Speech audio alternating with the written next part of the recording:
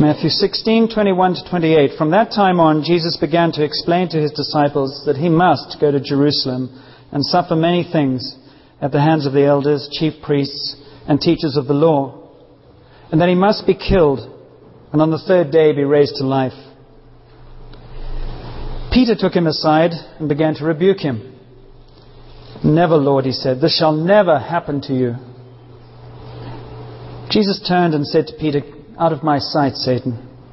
You are a stumbling block to me. You do not have in mind the things of God, but the things of men." Then Jesus said to his disciples, "If anyone would come after me, he must deny himself and take up his cross and follow me. For whoever wants to save his life will lose it. But whoever loses his life for me will find it." What good will it be for a man if he gains the whole world and loses his soul? Or what can a man give in exchange for his soul? For the Son of Man is going to come in his Father's glory with his angels, and then he will reward each person according to what he has done. I tell you the truth, some who are standing here will not taste death before they see the Son of Man coming in his kingdom.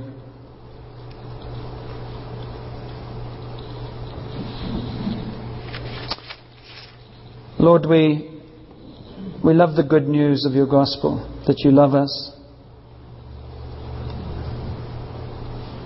We're not sure we like the part about suffering. But we pray, Father, that you will so speak to us this morning that we will see beyond the suffering to the reasons and understand that in the midst of the turmoil and the challenge is life itself. And so we just ask you to breathe into your word, your life and your spirit, that we might have life and your spirit. In Jesus' name. Amen.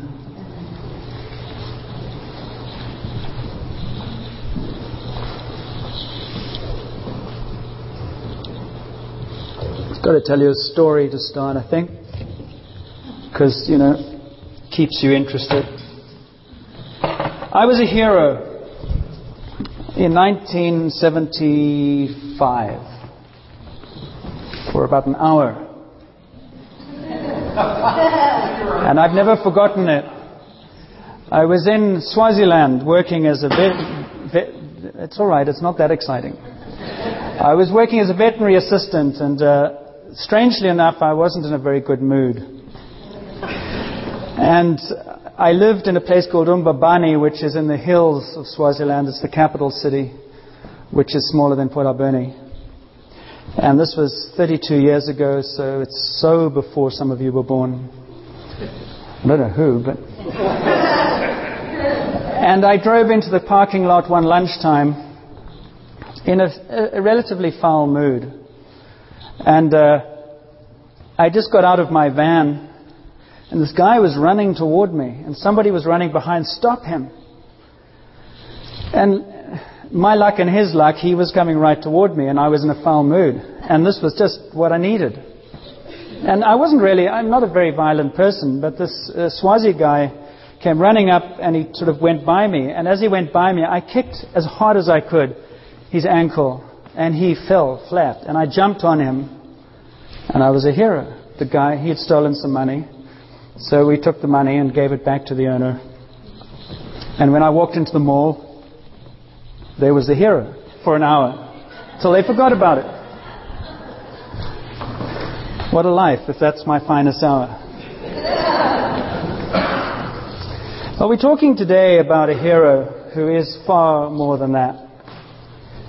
Who so defeated Satan that whatever was stolen from me or you was restored. And we're talking about the cross this morning.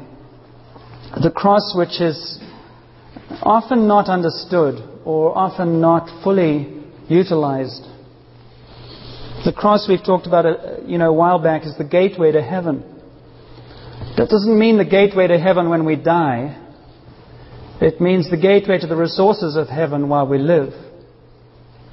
That the reason that Jesus came was that he might be resurrected beyond death. He not only defeated the power of evil. You remember we talk about the prison camp. This place where we live on this earth is a place of struggle, is a place of darkness, is a place of confusion. In fact, I was flying in from Dallas last Sunday, and above the clouds there's this beautiful light, sunlight, and the clouds are incredibly puffy and beautiful, and then underneath is the darkness. And I thought, that's just like the kingdom of God. And every time you pray, maybe when people pray, they punch holes in the clouds, and heaven shines through. And I think God's desperately trying to say, there's a lot more heaven available on earth. But the only place it's going to come to earth is through the cross. And so we want to explore that a bit. You cannot have new life without death. You cannot have resurrection without laying down your life. And so when Jesus tripped up Satan and totally defeated him and took back what he had stolen, and he says, well, John, you can have it. You just have to acknowledge that you need a Savior, that your life isn't what it was meant to be. So we go through customs on the way into the States, and it's getting worse and worse, isn't it? And you can fly out of Victoria and you get, the little buzzer going all over you, and then you go to Seattle and the same thing happens. You go through customs and they see what you're trying to smuggle in. It's the threshold or the gateway to another country. Well, the cross is Jesus' threshold to the kingdom. And just as in customs you walk through that doorway and the light either goes on and they say, excuse me, sir, step aside. Which they did to me in Israel a long time ago. That's a memory I'm still being healed of. Which they went through everything. They took apart everything I had. They went and, x-rayed my soap. I said, I'm clean. And I missed my flight and spent another day in Jerusalem. And anyway, that's another story. The point is that they were very thorough. I actually think they were after my travel documents because they didn't give them back. So. And when we come to the cross, when we want to come into the presence of God, we go through that process and the lights go on. And what is revealed is attitude, unforgiveness, and anything that's not being brought to God. And if it's not brought to God and confessed, then it basically becomes a barrier. So we smack up against this cross and it stops us from going anywhere, and then we tend to get angry. I can't get through to God. God is not around. God is not, you know what it's like. And it's often because God says, well, you're not coming through with that. Jesus died on the cross for that. So lay it down.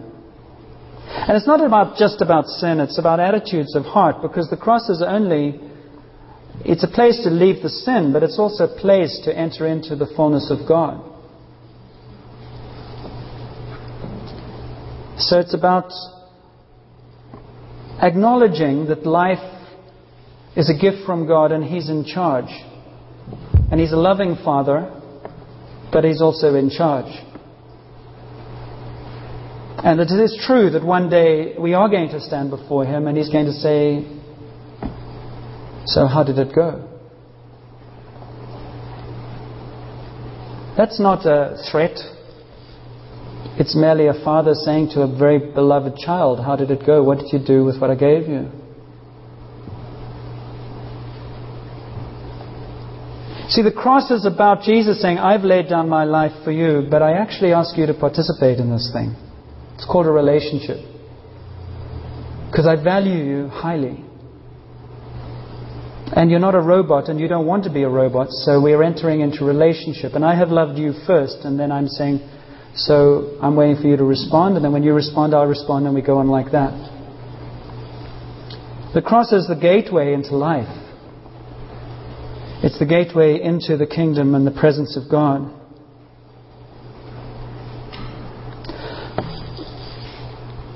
It's about, the cross is two pieces, doesn't it? This piece is about me surrendering. But it hangs on the central piece that is God, who enables it all to take place. We talked the other night on Tuesday about what does it mean to be a Christian. And there's sort of some struggle about what is the emphasis as to who is a Christian. And a Christian is basically somebody who knows that they cannot live life without the living God. That Jesus died on the cross for my rebellion and my sin and my willfulness. And as I acknowledge that and admit to that, fess up to it, God says, it's like, I call it, if you own your own stuff, I can handle you. If you won't own your own stuff, we'll have trouble. That's really, I think, what God's saying. Me and God, we work together. As Dave would say, tight. But it's not all a free ride. It's about a relationship that has consequences and has responsibilities.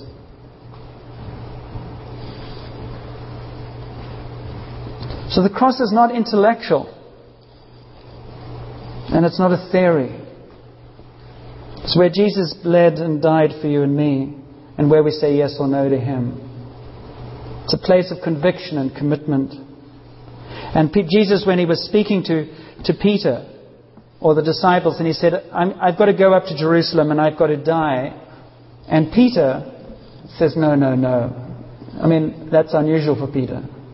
Pretty much everything that is hinged to our salvation, Peter said no to.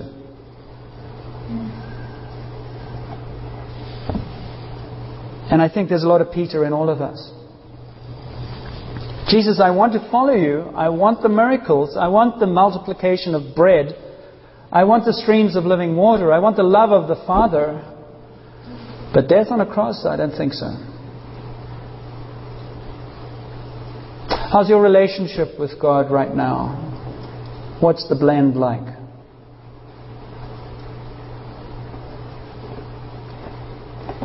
How much do you want the love, but you basically do whatever you want? I want the love, but I'm not bowing the knee. See, it's really easy in the West to be talkative Christians with no lifestyle to pack it up at all.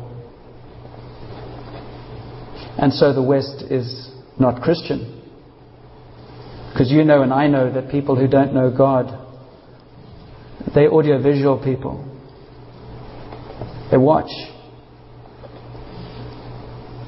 It's not about perfection, it's about authenticity.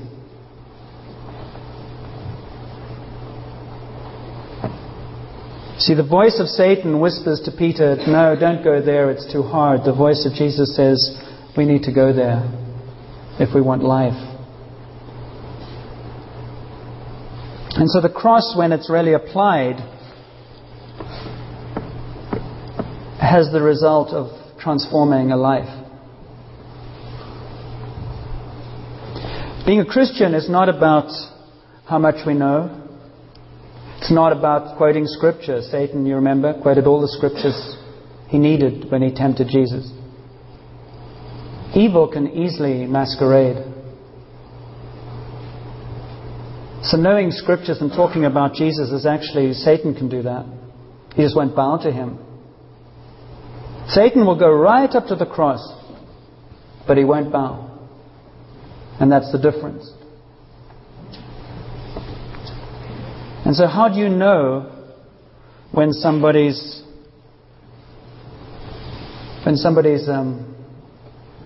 been through the cross?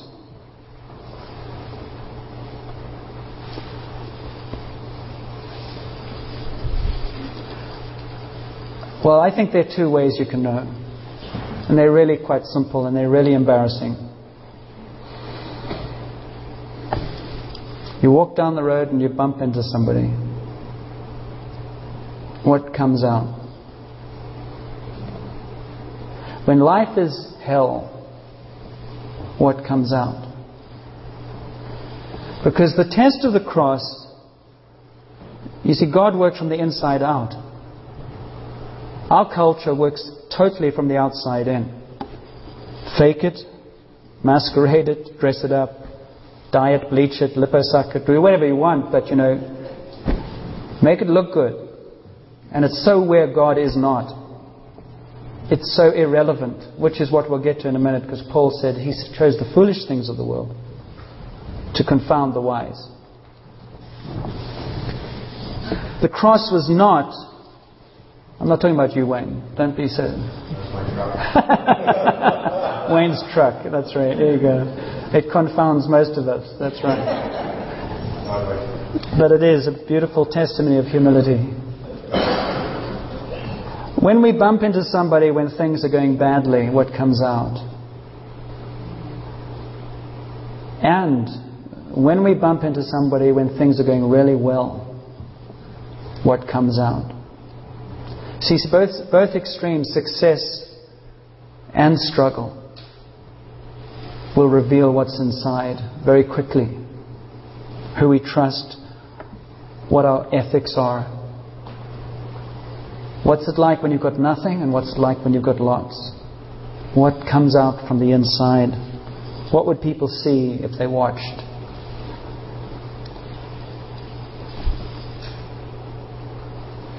He must deny himself and take up his cross and follow me. In another place he says, take it up daily. What does that mean? It's really very simple. The cross is about being cleansed, being humbled, being made new day by day. If you know what it looks like and smells like to be around somebody who doesn't shower very often, well, it's the same thing about the cross. If you don't go to the cross every day, it'll take a couple of days and it'll start showing. There'll be a fragrance that's not of Jesus around you. And you can wash your clothes and iron them as much as you like. You can buy as many as you like. You can dress up everything around your life. But I guarantee you, when somebody bumps into you or converses with you and you haven't been at the cross and the Spirit of God has not worked in your heart, that is obvious. Much, much more obvious than we like to know about. Isn't it? Love, joy, peace, patience, kindness, generosity, self-control are things that you can't fake, but they're incredibly visible in the intangible, aren't they? And that's really what Jesus came to do. He said, I come that I might bring life, and that my people, those who follow me, would be known by their courage, by their humility, by the characteristics that come from the inside out of human beings who have been touched by my cross. Characteristics of human beings who know that they are vessels of clay in whom an incredible treasure is being released. So the cross is like a plug going into electric socket. It's not a big thing, but it has a huge impact. And just as you can't fake power, electric power, you can't fake the Spirit of God. And so we need to learn, if we haven't already, to love the cross. Just as you love having a shower, maybe. You could even soak in the cross. And just say, Lord, here I am. There's no condemnation. It's about revelation, being set free. It's about talking to Jesus about the things that I struggle with. And He says, I understand. But it's much easier to lead you when we both understand it's a struggle for you. Because denial is really difficult to deal with. And authenticity is one of the most attractive things that the world wants to see. Authentically you, whether you're washing dishes, whether you're walking down the road, whatever I'm doing. And authentically me is also screwing up and saying sorry. Or I don't know, or I'm struggling, or life is the pits right now. I can glorify Jesus with all of that. Because I just say it. I used to joke in the pub when I was really in a bad way. Quite a few years ago, thank God, right now. And I would say, because I was really having time out with Jesus. I was totally fed up with Him and His family. And But the irony was, if occasionally in the pub there would be some talk about God, and I would defend him completely, and I would rise up and I'd do the whole, well, of course he's real, and of course he's true, and of course Jesus died on the cross. And I said, I can take you right to his doorstep and introduce you. I'm just not talking to him right now. And I told him that. I said, I totally believe this. I'm just not talking to him right now. I'm fed up with him. And I think they respect that. So there's a real big surprise for you this morning. You don't have to listen to me all the time. I've got a sketch for you that if Dave can help us work it. We've been talking about how to share your faith.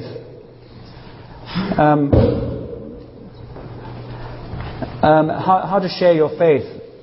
I believe sharing your faith is about, the fact that we would need to be told how to share your relationship with Jesus is about as crazy as having a workshop on how to spread flu.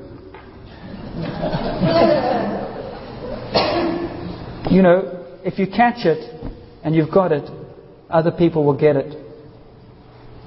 And so the encouragement is the more authentically we can live, the more we can accept ourselves, and the more we can actually relax with who we are and say, but God is still working with us, the more easy it is to just share Him with others.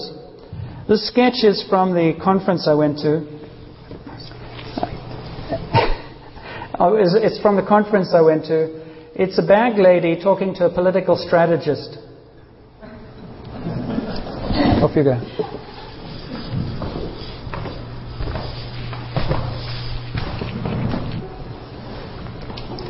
So you have a man who's typically driven, and a woman who's come to the end of herself and manages in the midst of her own struggles to authentically speak of Jesus. That's all you need to do. The only reason there's nothing to say to someone else is when nothing's happened to me.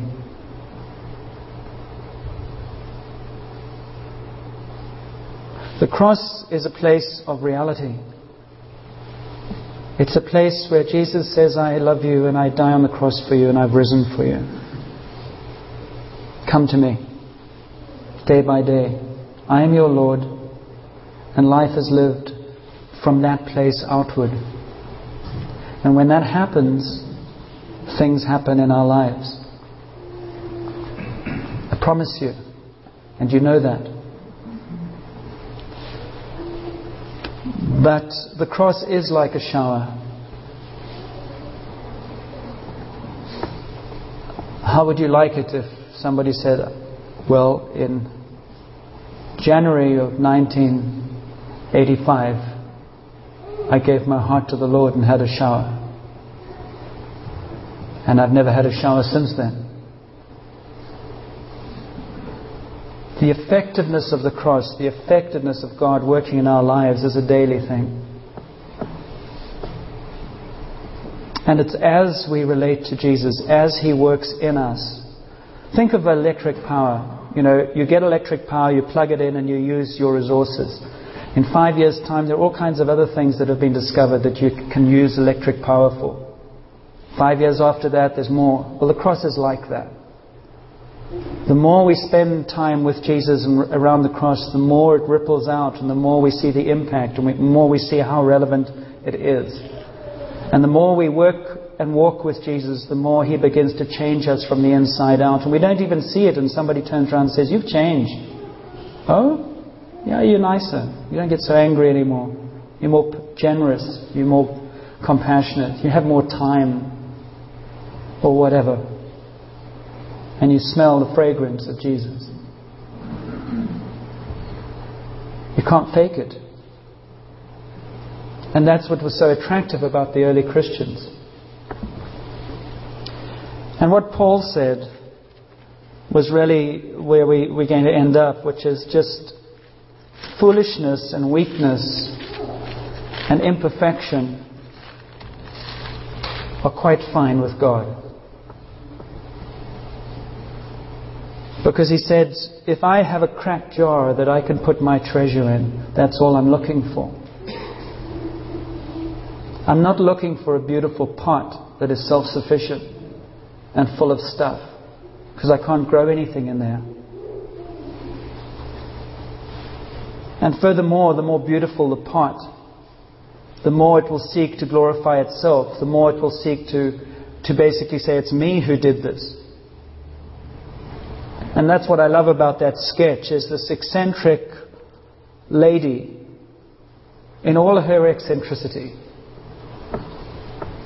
glorifies Jesus.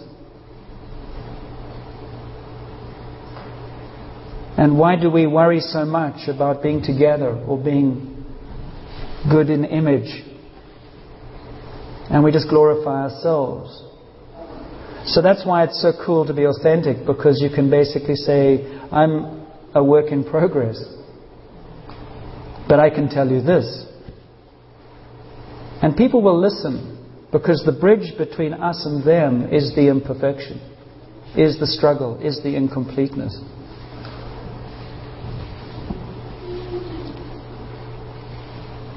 For the foolishness of God is wiser than men's wisdom, and the weakness of God is stronger than man's strength.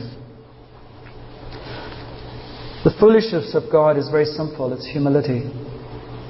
Humility, humility, humility. I can't, He can.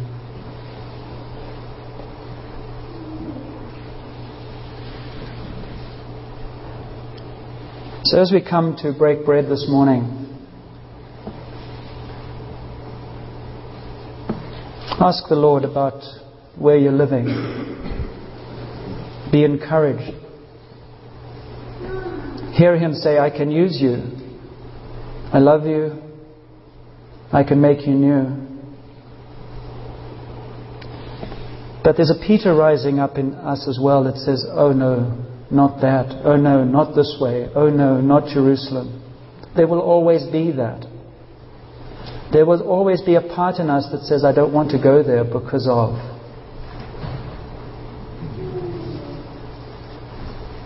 And the problem with the cross is it was big enough for one. Your friends, your family can't go there for you. It's your life. Jesus is your Savior.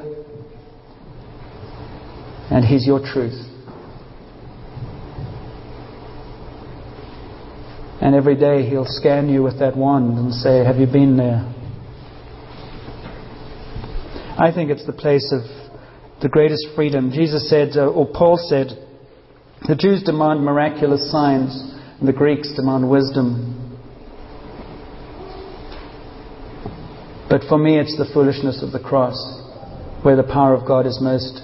Because you see, miracles are things you watch and experience maybe, and wisdom is stuff you think through. And the cross is a place where you humble yourself and go, Lord, here I am. And I believe actually that God is calling us to keep His cross front and center of everything we do. It's the power of God against evil, and it's also the power of God to transform our lives. It's where I have to lay down myself daily. It's also the gateway to heaven, which is where He will pour His life back into us if we go through. If we don't go through, what we will have is a relationship with God where all I do is confess sin and try and keep out of trouble. It'll be awful. It's religion. Religion that only comes up to the cross and confesses sin is awful. Because you just make resolutions to try and change, and you're doing it from the outside in. But Jesus didn't say come to the cross and stop there. He said come right through the cross into the resurrection. And I will fill up that emptiness which results of you giving me your stuff. I'll give you my stuff. And change will start taking place. And that's why I'm so passionately about us learning how to pray more. Thank you, Lord, that you've given me. Thank you, Lord, that you have. Thank you that you're working in me. Thank you that... Because Jesus and God the Father are calling us into a future. And if we don't go beyond the cross, we're stuck in the past. And that's what the transforming power of God is like. So that woman, her circumstances could never change, but she might be totally different. And she can speak to a strategist on a park bench in DC. Well, what can you and I do? And so I encourage you in your groups, I encourage you in your relationship with Jesus. Love coming to the cross because it's the place of life. There's much more life at the cross than the death. So Father, we bless you for first loving us. We thank you for sending Jesus, that He would be a bridge between us and you and break down the barrier of our rebellion. And we pray for your Holy Spirit to work in us, to both convict us of things that get in the way of you, but also to lead us through that into seeing the view on the other side of the cross that is so dramatic and so dynamic that we just want to be there. Lord, we'll get in planes and fly for hours in cramped quarters to go to Hawaii or to go to some place in the sun. We'll endure for what lies ahead. We pray that you will open our eyes so that we would endure the dying to self that is required at the cross because of what lies ahead. And we would love the things of you more than we would love the things that we hold on to. And so, Lord, we bring you ourselves right now. We bring you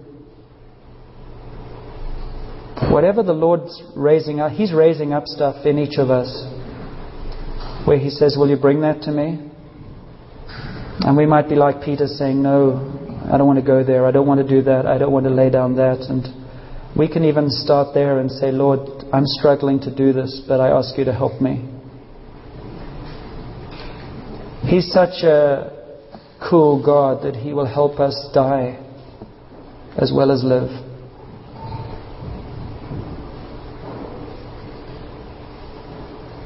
But Father, we pray for one another that you would lead us into authenticity in our relationship with you, that we too would be able to share how Jesus is the cornerstone, how Jesus bears the weight of our lives, how Jesus has made the difference, and how without Him we would have nothing that would really be worthwhile.